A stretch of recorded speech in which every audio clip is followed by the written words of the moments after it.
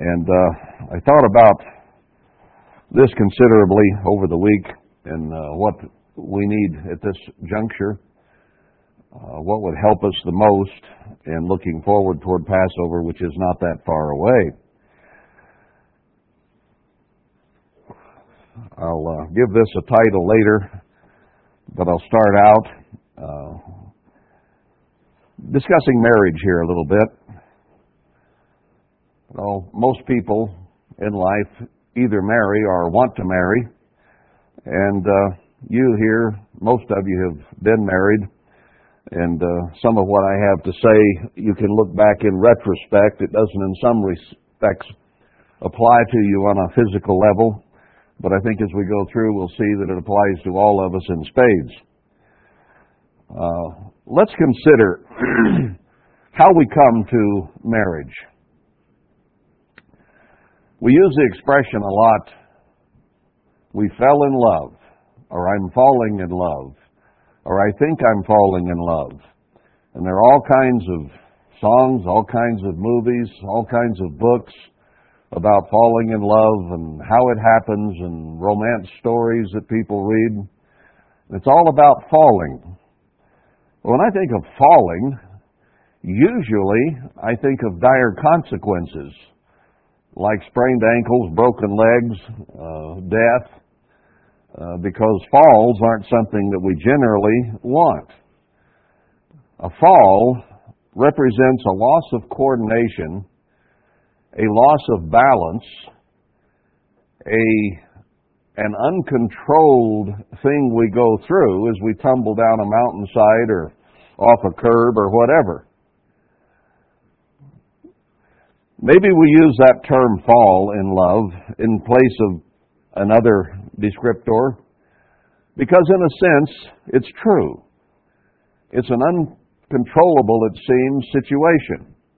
You meet somebody, you get to like them a little bit, and then that little bit turns into a little more, and then emotions begin to get involved. And you begin to feel a desire to be with them more and more. And then as you lose control more and more, you get to the point where I don't think I can get out of this. This is taking over. It's taking control. Now what do I do? And we either get cold feet and find a way to back out, or we keep falling more uncontrollably in love, we say. Now, are you falling in love? We examined falling a little bit. It's kind of an uncontrollable thing that just happens to our emotions. What about the word love? How is that defined? Different people might give you different ideas, and most of them are vague and ethereal. I think rather than saying falling in love, we could substitute a couple of words that describe that inebriation called love as falling in desire or falling in emotion, because the process starts basically with emotion. At that point, when you are falling uncontrollably into these emotions about this individual, you're not thinking about compatibility. You're not thinking about anything other than how you feel. And you get where you feel more and more like being with them until it is an uncontrollable desire to be with them or think about them all the time. Then you are completely inundated in emotion. Now, it goes from there to talking about some realistic things. Once people have that emotion there, then they begin to talk about kids someday. They begin to talk about jobs, careers, looking to being supported or supporting. They begin to talk about where they would like to live. maybe not them specifically yet, but they talk in general terms of things they like to begin to find things that are common to them. And then as it goes and goes, they finally get around to talking about marriage at some point. Some suddenly get control of their emotions and run off when that word's mentioned. That stops that emotional fall. Others let it deepen and let it ripen and go on talking about those things, and eventually they decide they want to be married. And then we come to marriage vows. And typically, when we start thinking of marriage vows, people don't use church-generated vows anymore that used to be used in marriage ceremonies by most churches. Now it's become popular to make your own vows and tell each other what you vow to do for each other. And those can have a wide range of things that they might promise each other. But traditionally, we have used such terms as to have and to hold, to honor, to cherish, to love, whatever that means, and to be faithful and not have any others in the physical relationship. So faithfulness is part of it. Most now have taken the word obey completely out of it because they don't want to obey anything or anyone. Now, in taking that out, that indicates that there is no one who is in charge, and therefore, I think it guarantees lots of fights, because neither party is in charge under those circumstances. So we say these things, and as we fall in love, we begin to make promises to each other. We begin to think about "I love you eternally," and a lot of songs are written about the 12th of never, or eternally, or however long it is that we've decided. And this is forever. This will never end. We will always feel the way we feel tonight. This is our marriage. It is special. Our feelings are special. Our emotions are special. No one will ever interfere in the way we feel about one another. So in our minds, it is permanent. It is eternal. And most everybody goes through that. They have blissful goals, things that they will do, and how things will always be. Okay. So far, we've examined things that are easy to say, easy to dream, but hard to do. Now, it's kind of like Christianity. It's easy to say, I'm a Christian, or I'll be a Christian. Easy to say that. And you know what? Modern Christianity has made it easy to be a Christian. They've said all you have to do is accept the name of Jesus, and you're a Christian, and you're saved. And that's all there is to it. Doesn't matter what you do, what rules you follow, you're saved. How can it get any easier than that? That's pretty easy. No rules. That's an expression the Australians use a lot, I think. No rules. How's that work out for you? And yet the Scripture says it's hard to be a Christian. You go through trials, troubles, temptations, punishments, all kinds of problems. And then he says not to be hearers only, but doers of the Word. So, in preparation for marriage, that is basically what people do. How many times have you experienced or heard or seen people who are thinking about getting married, sitting around and discussing the rules of marriage? Here are the rules that we will live by. Did you do it? I'm going to live by this, you're going to do this, I'm going to do this, you'll do that. These are our rules. Now, if you sit down to play Monopoly, what's the first thing you do? You say, what are the rules? And everybody gets boned up on what the rules are. They get boned up on what the goal and the purpose of the game is, so that they might achieve it and win. How much depth do people use in discussing the purpose of marriage and why they get married and what it's all about? Where are the rules? Did you learn the rules of marriage in school? Did they teach them in 4th grade or 8th grade? Did you go to church and they taught you all the rules of marriage? Here's rule 1, here's rule 346. Here's the rules you got to live by when you're married. I never went through one of those courses. Never saw them on a high school or a college prospectus.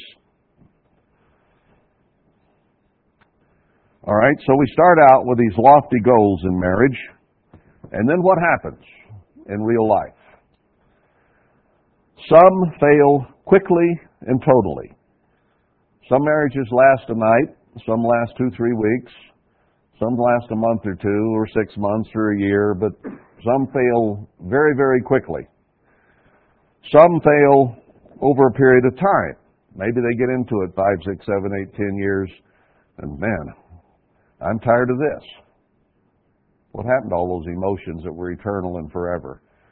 And they get divorced or kill somebody or whatever. Now some partially succeed. They stay married to get along.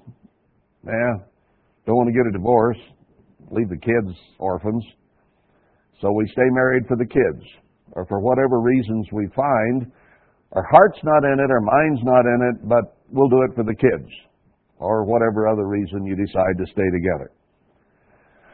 And then you have some who have pretty good success in marriage, and they stay married for 40, 50, 60 years, 70, and do so fairly happily and fairly successfully. So you have a pretty wide gamut there of what happens to people who get married. From almost total failure from the beginning to fairly good success over time. Now I'll point out another category, and that is none. Not one marriage thus far has been totally successful. Not one. Who do you know? Who have you ever met who had a totally successful marriage, never had trouble, never had fights, never had disagreements, never had failures? Absolute perfect relationship all the way through for 60 years, till death did them part. No one. Hasn't happened. I've run into a few people over the years who claim that, but they're lying. Because they haven't had perfect success. And there have been problems there. Maybe they just have not admitted them and don't talk about them and haven't solved them, but they're back there somewhere on the back burner and haven't even been brought up. Now, there's not one human being that hasn't sinned, right? All have sinned and come short of the glory of God. So there's not anyone who's lived a perfect life. And if there's not even one of those, then you couldn't find two of those. And if you can't find two of those, you won't find a marriage that's been without a ripple somewhere along the line. Why are we even how exclusive is the church? And show that is an analogy, because the bride of Christ includes 144,000 people, and we all have to be prepared for the marriage. So he says guess in terms of there being more than one bride, because his bride is a composite of that many people. So he uses the term guess there, representing those candidates to be the bride. And he never anywhere else tells the guests to prepare themselves and put on their righteous garments. It's only those candidates to be the bride that are addressed that way in any other scripture except that one. So I won't go into that in detail again. You can go back and listen to that series, and it'll do you good anyway. But the one person who didn't show up dressed for the wedding was cast out. Just use one as an example. There will be others who desired to be part of the bride who will not be there, I'm sure. But that one example is used of someone who showed up, who showed up, not prepared. Now, if you're going to marry Christ, remember all those things that you said you would do when you were marrying a human being? Eternity, love forever, faithfulness forever.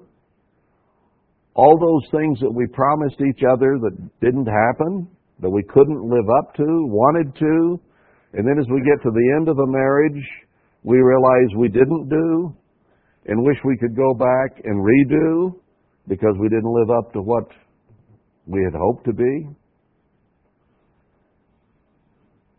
Christ will not allow that. He is the perfect mate. Now, if you're going to be His mate, you have to be like kind. You have to be like Him. Marriage can only be between like kind.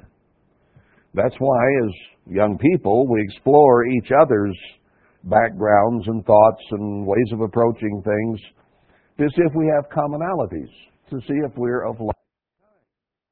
Oh, you like that kind of music. You like this, because that's what righteousness is. That's why He says, bring every thought into the captivity of Christ. You know, the more two people think alike, the better they'll get along. If one always wants to go that way and one always wants to go that way, they don't get along too well. But the more they both want to go the same way, obviously they're going to get along better. So when we want to go the way of the world, we don't get along too well in our relationship with God and Christ. When we want to do what they do, think like they think, then we get along a lot better with them, don't we? Because we're on the same page. We're in one accord. That's why it says there in Amos, can two walk together except they be agreed? No, if they can't agree on much, eventually they're going to fall somewhere in that divorce line that I gave you, quickly, or after a little time, or maybe after a long time, or whatever. But they're only going to walk together so long if they're not agreed on enough things to keep them together. And we're only going to walk this Christian life and succeed so long as we are able to agree with God. Because He is the one who grants His righteousness. He is the one who grants eternal life. And He's the one who grants the opportunity to be married to Himself. He holds all the cards. Now, He has already told us, all through this book, the Bible, who He is, how He lives, what He does, what He thinks. And therefore, we are to come into conformity with that. Herbert Armstrong called this book a rule book on how to live, or a rule book on life. And that is a very true statement.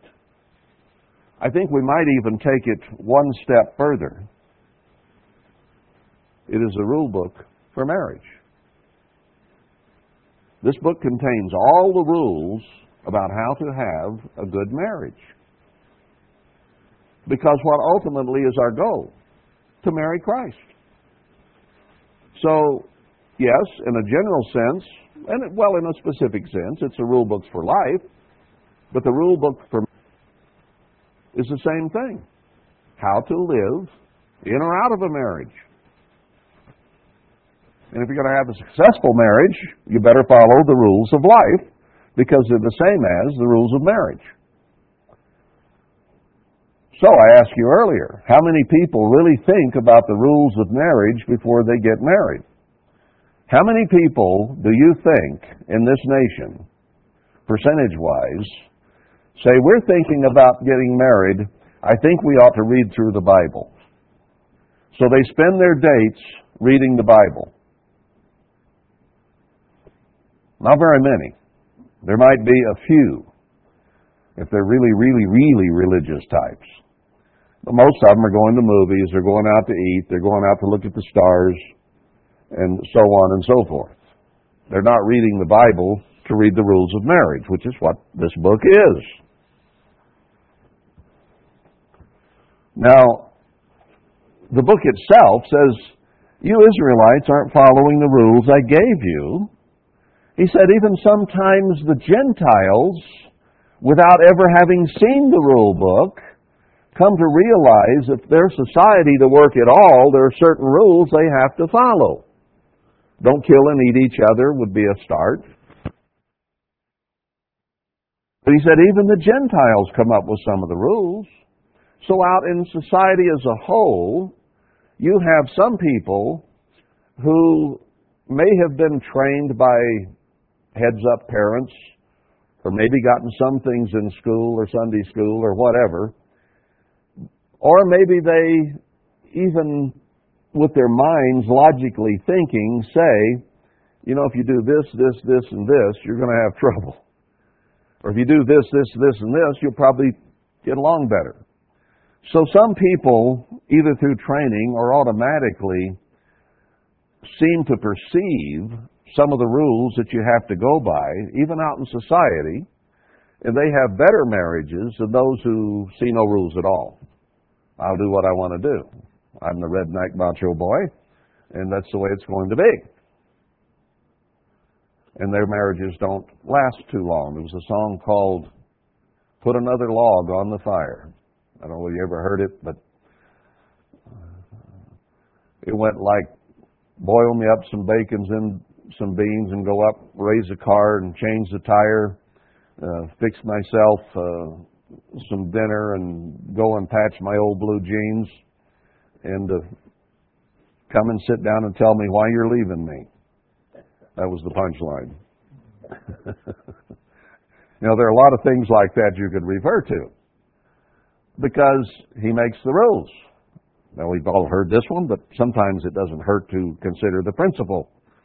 The guy got married, got in the wagon, starts driving the horse home, and the horse stumbled.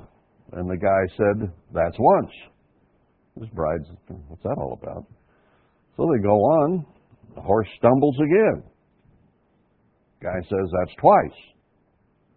Of course, she's thinking all cuddly things about her wedding night and doesn't quite grasp what's going on probably.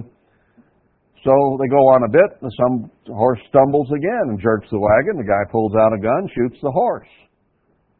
And the wife gets startled and looks around and says, why did you do that? He said, woman, that's once. So the rules have been established in that marriage. There's only one rule. You do what I say when I say it.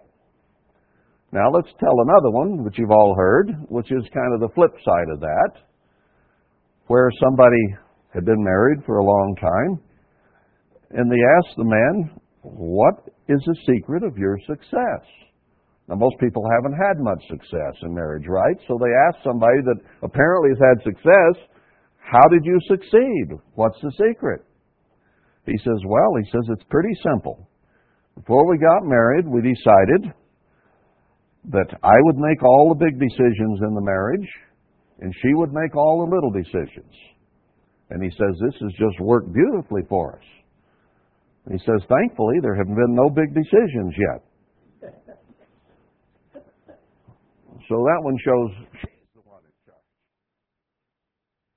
That's the only rule in that marriage. You do what I say, whether it's the man or the woman, either one. But that doesn't work too well. So, let's go to, while we're close here, Revelation 21. Now here's where the marriage has transpired, and he sees Christ and the bride coming down to initiate the millennium. He saw a new heaven and a new earth coming down from God out of heaven, prepared as a bride adorned for her husband. So these who are coming with him have gone through the preparations. They have learned the rules. They have followed the rules. And through a certain amount of mercy and grace, they have been approved and then married to Christ.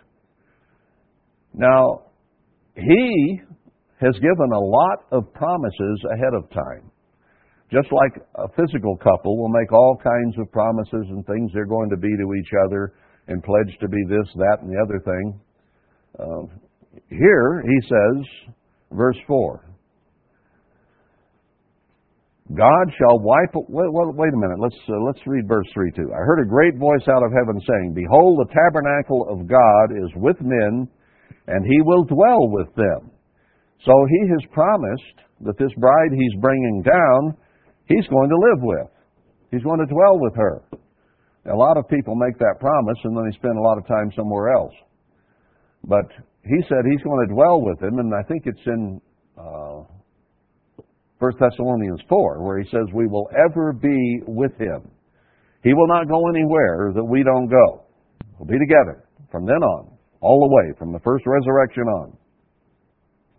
So when He says, I'll be with you, that means He will never leave nor forsake us. He says that in Romans or 1 Corinthians somewhere, where He will never leave nor forsake. He will always be there. That's one of the promises He makes during the engagement period. Now, He did tell the disciples, I will go to my Father's throne and make preparations, and then I'll come back. So He did say, I will be away from you for a while. But you need to be preparing while I'm gone. Song of Songs goes into that. How He went away, and she was supposed to be prepared, and He came back and knocked on the door, and she was all cozy in bed with her teddy bear, and didn't want to get her feet cold and get up and open the door. And then she realized, oh, I'm thinking of myself. I need to be thinking of Him. And then He said, no, you're not thinking of me. I'm gone. So then she runs through the streets looking for Him. Too late. Done been gone. But He promises we'll be with Him from when? From the first resurrection at the seventh trump. From then on, I'll never leave you again. You're going back to the Father's throne to get married. I come back to put down the rebellion on the earth. You're going to come with me. I'm on a white horse, and you're clothed in white garments, riding behind me. And then He comes on down, and we rule with Him on the earth 1,000 years. So when He says, I'll be with you, He means it. He tells us here in the end time, I'll be with you in Jerusalem and Zion. I'll come and dwell with you even then. I'll start early being with you, but He hasn't made the promise at that point that He would never, ever leave us and go back to the Father's throne without us. See? It's a promise, I'm going to come and dwell with you, but we're not married yet. So He'll come and go as He pleases. But once we're married, He's with us and we're with Him forevermore. And God shall wipe away all tears from their eyes. You know, we make those promises and we hope we can keep them. I'll not do anything to ever make you cry. There's a song about, was it Ray Price? That if He ever makes you cry, I'll be there. No, it's Freddie Fender. I'll be there before the next teardrop falls. I will save you from all tears that your ding-dong husband caused you to cry.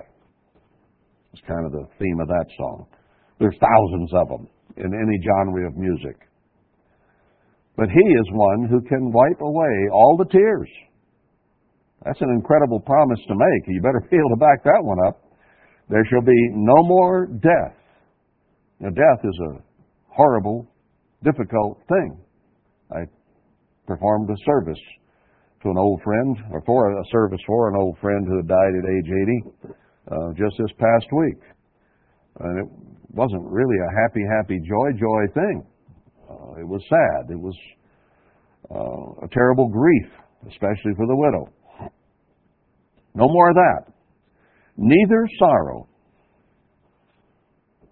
Did you promise your wife or your husband All these things we're reading right here before you got married? No. The best you could do was until death do us part. That's the best you could do. But you couldn't say no more death. You couldn't say no more tears, nor sorrow. Now, everybody's had some sorrow in their lives, right? That's something you couldn't produce. This guy says he can. Nor crying. No more crying. Neither shall there be any more pain. I lost my wife recently, and she went through at least 20 years of severe pain. Every day, all day, every night, all night. And it got worse and worse the last 10 and then 5 and 3 years. And on her deathbed, she said, I thought I was in pain before, but I didn't know what pain was, as that disease attacked her inside organs and killed her. And I felt so helpless. I wished so desperately I could relieve her of her pain. And I couldn't do a thing. I couldn't help. I couldn't promise her no more pain. Thankfully, her husband-to-be can. For the former things, all of those things that were hurtful and evil are passed away. There's the promises he makes. And then he goes down into verse 9 and says, Come here, I will show you the bride, the Lamb's wife. Now remember, she's gotten on her wedding garments. She's pure, she's white, she's unspotted. She came as a virgin bride to Christ, all sins forgiven, completely pure and white. And he carried me away in the Spirit to a great and high mountain and showed me that great city, the holy Jerusalem, descending out of heaven from God. Now remember in Ezekiel 16 how he said he adorned ancient Israel with all kinds of nice clothing and jewelry and so on. And then she went out and played the harlot and broke every marriage vow that she had made to Christ, every covenant, every portion of every covenant she had broken. So he divorced her. That marriage didn't work out. Just like most human marriages don't work out. Who was at fault? Was the covenant at fault? Did Christ do anything wrong? Did he live up to what he told her he would do? Absolutely. But she didn't. She broke every rule and every promise that she made with the thunder and lightning at Sinai, and every other promise she made, she broke. And Christ said, I'm not going to live with a woman like that. So he divorced Israel. And that was because of the failure on just one side of the marriage. One side was perfect and the other side was not, and it destroyed the whole relationship. But he didn't give up. He says, I'm going to start a new covenant. I'm going to give it new rules, even more binding rules. He didn't do away with the law. He made it even more binding than it had been in the past. Because he did not want people living physically up to a certain standard of rules, but denying the mental and emotional fulfillment of those rules. So he says, I'm not going to have, through eternity, a woman that I live with who says, all right, I'll keep your damn rules, but I don't want to put it sarcastically and a little crudely. But that's the way they look at his rules. That unholy, unjust, damned law that we did away with. So I don't think I'm out of school here. No, he wants the spirit, the attitude, the desire to please, the desire to keep the rules. He wants us in accord, the same mind. So he made the rules even stiffer in Matthew 5, 6, and 7.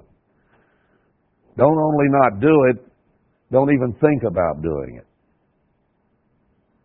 Now that's how he did away with the law. Made it even more binding than it ever was before. Basically the same rules. He just added another dimension to it. Then he said, I'll also give you my spirit, my mind, my attitude, my power, so that you can actually do this.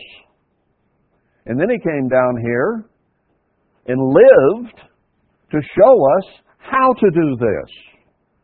Because we couldn't get it on our own. We couldn't understand it.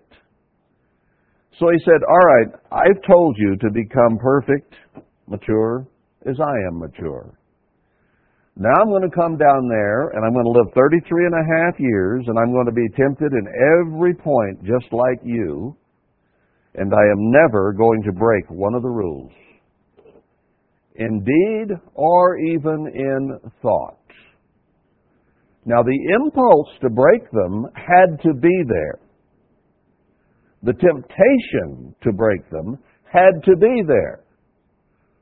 Otherwise, we couldn't say he was tempted in all points like as we are, and if there was no temptation and no desire to sin, then he can't be our Savior, because we all have the impulse to sin, to lie if we want to cover our behind on something, to kill if we get angry enough, to hate if we feel like it. We have the impulses to do wrong every day of our life. To be selfish. That includes a whole lot right there. He was never once selfish. Did he want to be? Yeah. If possible, let this pass from me. He didn't want to go what he was going through. But he said, nevertheless, your will, not mine, be done. I will go through it, and I will go through it with the right attitude. Did he want to marry Mary Magdalene? Probably. If he didn't desire a woman and didn't desire a wife, then he wasn't like you and me. Right? Now, people think, yeah, he was just human, so he went ahead and married her and had a bunch of kids. That's not what the Scripture says. That's not what it says. He didn't get married, but he wanted to. And he found Mary or whoever else he was attracted to quite desirable, just as you and I might or do. And he said, no, I will not let my mind go there. The thought came. It wasn't wrong to have the thought. You can't keep the thought from coming into your mind. It's that temptation that has to be denied. It's putting that thought out before it conceives and brings forth sin, as the Scripture says. Get it out before it is sin. Some of you better get out pretty quick, because they'll become sin pretty fast.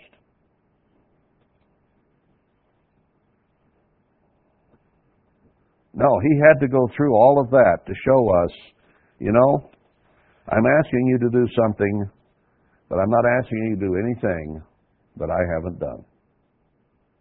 Overcome the world. Don't sin. Put on your righteous, unspotted, holy garments. That's his standard. That's his bar for us to be married to him. All right, shall we all throw up our arms and go whoring after the world? Because we're not going to make it to be that perfect and sinless in this life, are we? Maybe you look through rose-colored glasses and think you are, but I try to be a little more realistic, and I know I ain't going to make it. I'm not going to be sinless before this is over. So what do I need? I need someone who died for me. Our songs and poems go, I'd swim the lightest ocean for you. I'd climb the highest mountain. Yeah, sure you would. I would die for you. Well, for a few, Scripture says, somebody might even go so far as to die for a really good man. So there is a time when we might die for somebody, but not too many people will do that. Most people threatened with torture and death will rat you out before they'll die. That's just the reality of life. But he died for us. And his life was worth more than all of ours because it was perfect and ours are far from it. And therefore he said, my life will cover all sin, so that I might account you worthy in spite of yourself. That's what grace is. It doesn't mean you can go ahead and sin because you'll have grace. Paul put it that way. Oh, okay, shall we just let sin abound so that there may be even more grace? No, you work at overcoming and growing and doing the best you can not to sin, and then because you're human and you will fail, you have the grace and unmerited forgiveness of your Savior. Is what you have. So it's law and grace. Keep the law as best you can and pray for grace and forgiveness and mercy, because we all need that. But again, He didn't ask us to do anything that He didn't do. So when He sets the standard, that's what we live by. If you're going to start thinking about baptism, what is that? Baptism is a result of what? Acts 2:38 says, repent and be baptized. Repent simply means change.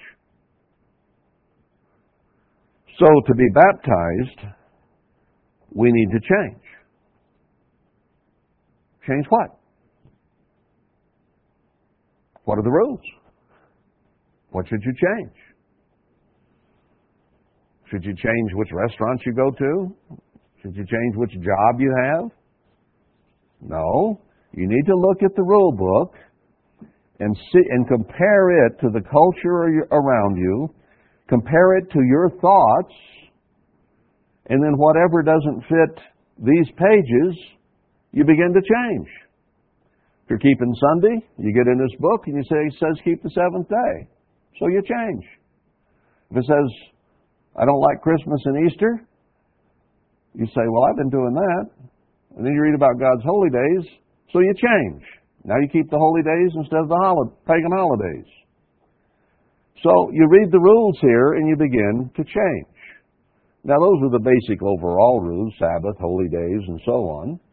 But then it gets down into the very, very pickiest points of life. Read Proverbs.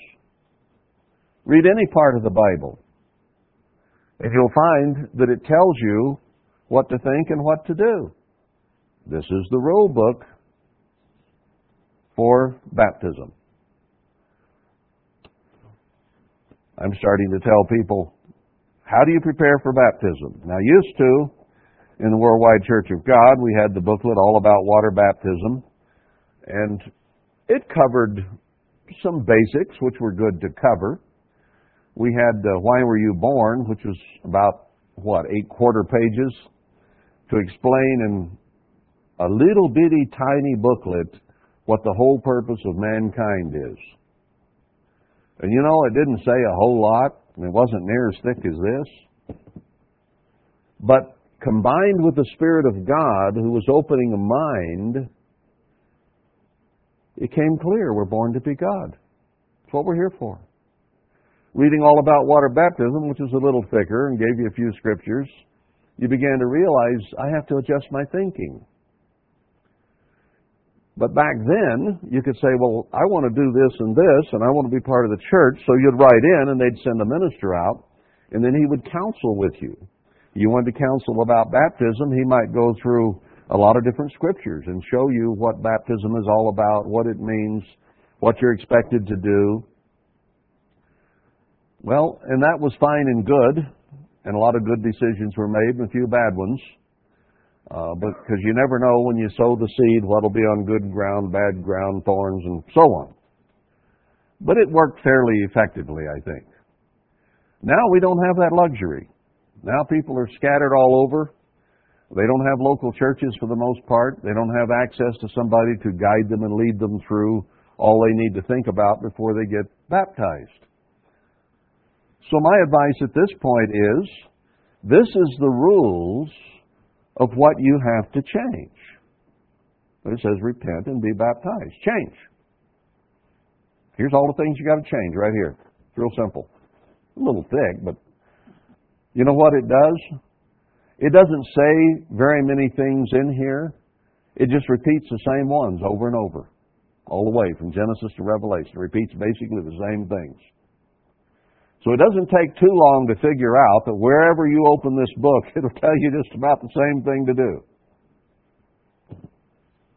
But if somebody wants to prepare for baptism, I would say, read at least from Matthew through Revelation with the thought in mind of not just reading it for the sake of reading it, but in your mind be thinking, here are the marriage rules. Here are the rules of Christianity. If he says repent and change, then I need to do everything that is in here. And as you read through each one of these books, the New Testament isn't really that thick. It doesn't take that long to read. But baptism needs preparation. It is a commitment, a very deep commitment to not follow your way or the world's ways and their rules. It is a commitment to follow the rules of God, because He is in charge as the bridegroom, and yes, He is the one who makes the rules. And in some respects, the first joke I told you is closer to the truth than the second one. Woman, that's once. Now, how many times will He forgive you? More than 3. But the rules never change. But repentance and forgiveness are a daily, throughout life experience. You don't just repent before you're baptized and change a few doctrines. Repentance is a lifelong exercise in trying to be like Christ is. Every day that goes by, you try to change your thinking. Wrong thought comes in. I got to live by every word of God. I guess I better get that one out of there. And then you get those crowded in there. Lots of bad ones sometimes. Got to get them all out. So repentance is forever until you are made perfect in the resurrection and you're incorruptible. That's not just your flesh, that's your brain. It is incorruptible at that point. And He will not allow you to have eternal life until He is convinced that you are incorruptible. Why? Because Satan was a created being and he became corrupted. And he didn't want to live by the rules of God anymore and rebelled. And God does not want that repeated ever, ever, ever again. So He has to be pretty well convinced that you will be the type of person who will grow, who will overcome, who will go through attitude adjustments, who will read His rules and do your level best to keep them. And then when you fail, you'll say, "Oh, God, forgive me. I'm a sinner. I need the blood of Christ." He's looking for that kind of commitment. So when you're preparing for baptism, hey, the best thing to do is say, what do I need to repent of? What do I need to change? And the answer starts in Matthew 1 and goes through Revelation 22. Everything you need to change, everything you need to fix, everything you need to repent of, you will find in there. So coach yourself through it. Take what time you need. Stop and pray about it. Be brutally honest with yourself. Am I doing that? Am I not doing that? Matthew 5, 6, and 7 will keep you busy for a while. Sermon on the Mount.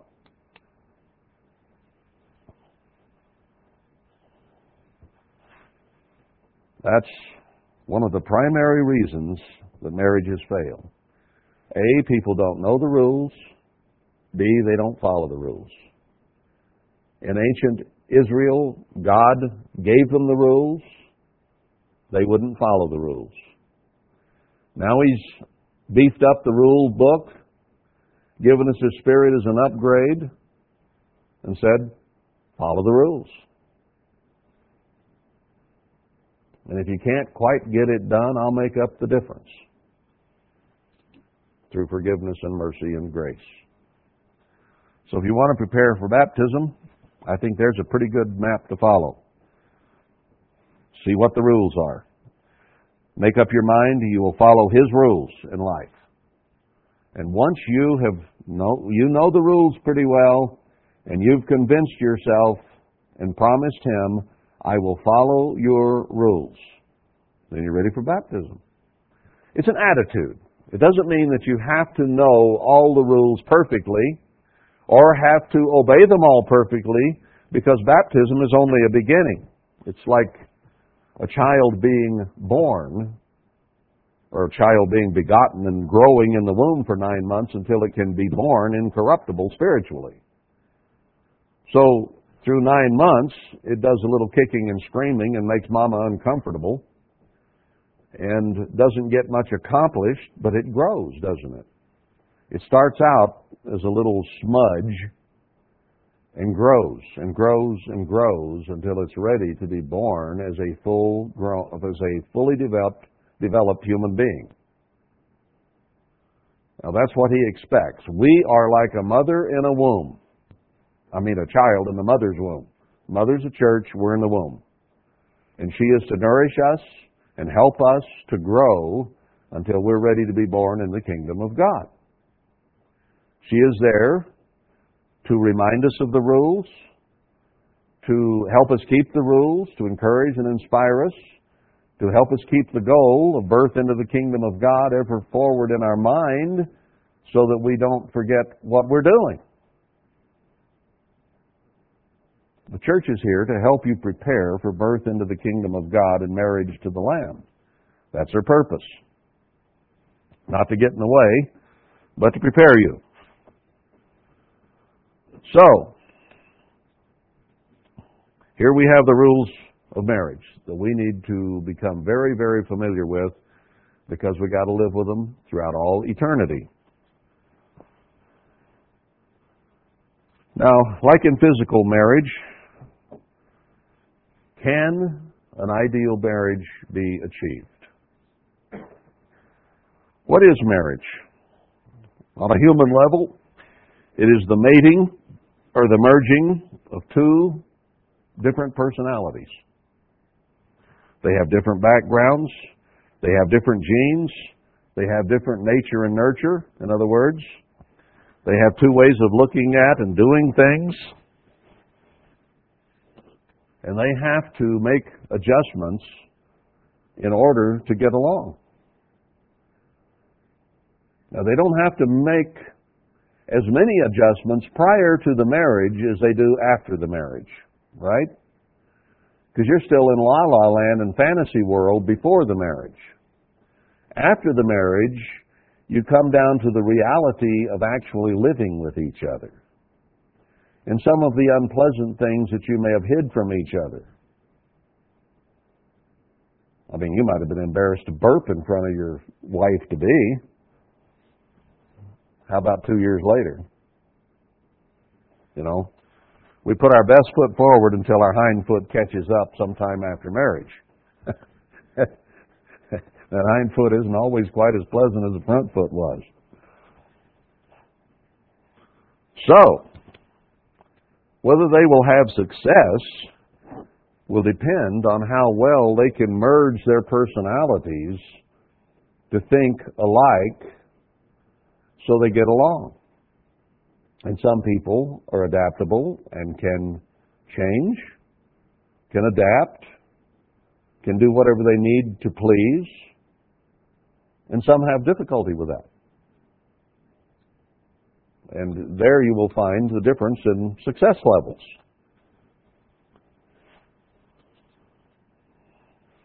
Now, in the process of preparing for marriage, there are 3 words that everybody's looking for.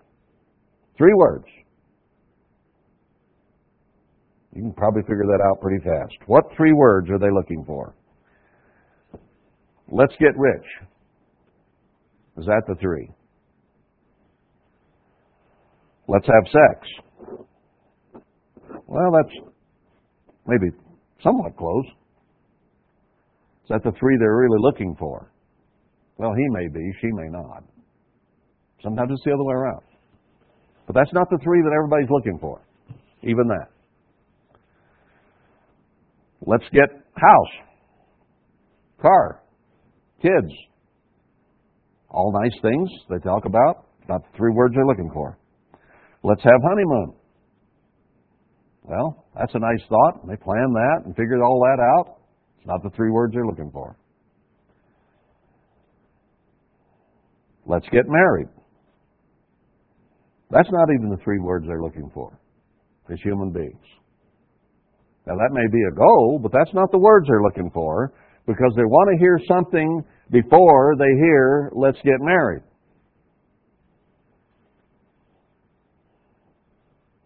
You've got it figured out by now. I love you. Everybody wants to hear that they're loved.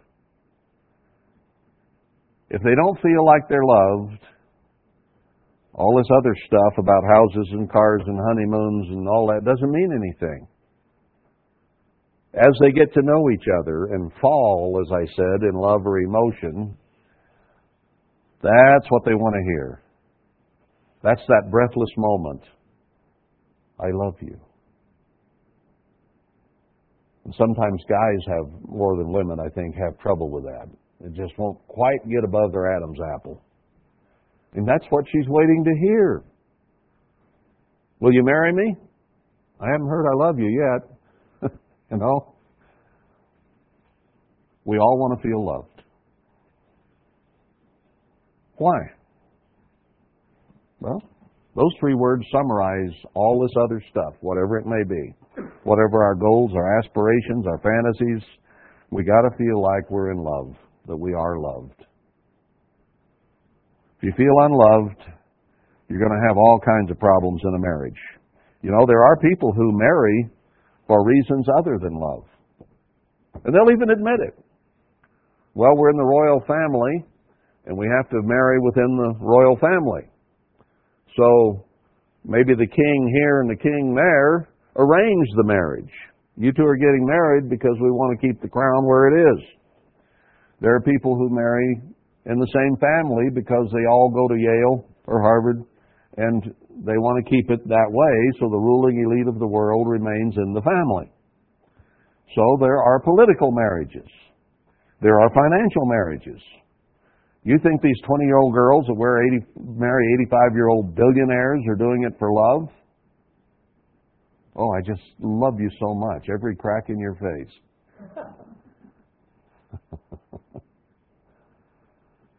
No, I think they would have to admit they're marrying for money. Well, maybe they won't admit it, but we all know better, don't we? So there are reasons people get married, because they think they have something to gain, which is selfish, other than love. But 99 point whatever % of people who get married, that's the key thing to them.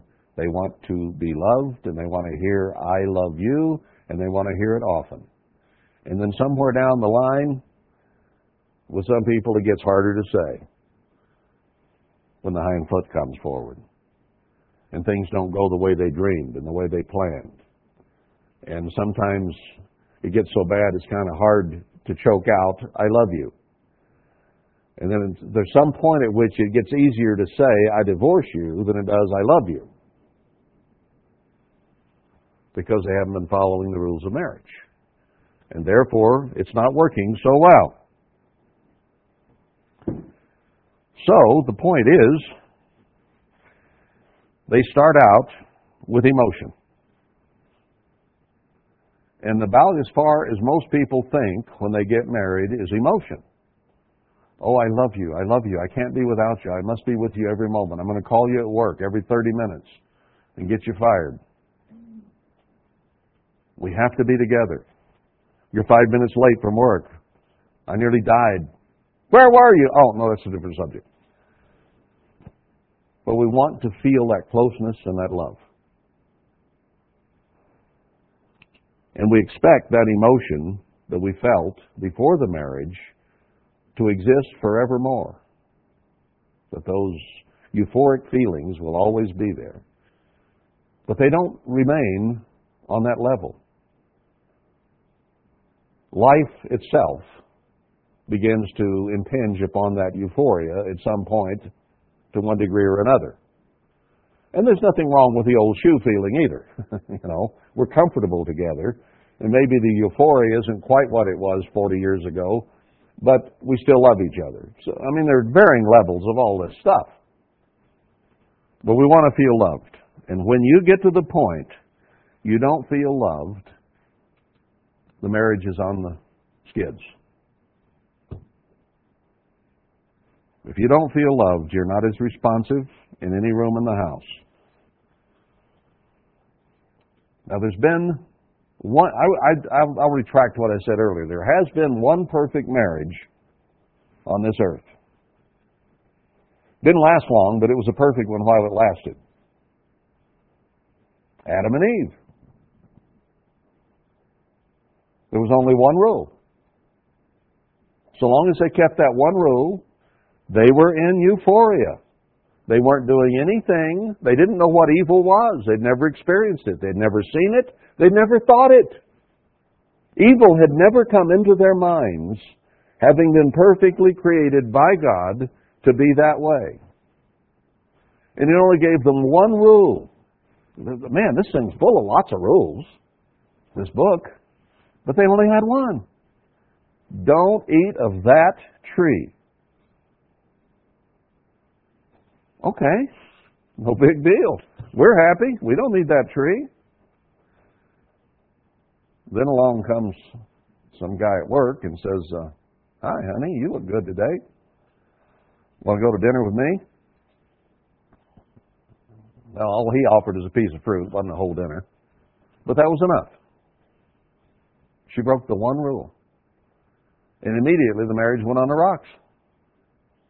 They resented each other, suspected each other, blamed each other, and lived a marriage basically of misery and selfishness for nearly 1,000 years for breaking one rule. Need to know all the rules. Now, Christ is going to have a perfect marriage that lasts forever, in contrast to Adam and Eve. He knows all the rules. He keeps all the rules. He says, if you're going to marry me, you need to know all the rules, and you need to keep all the rules. Now, I could have been using through here all this time commandments, but that doesn't fit our thinking in a way.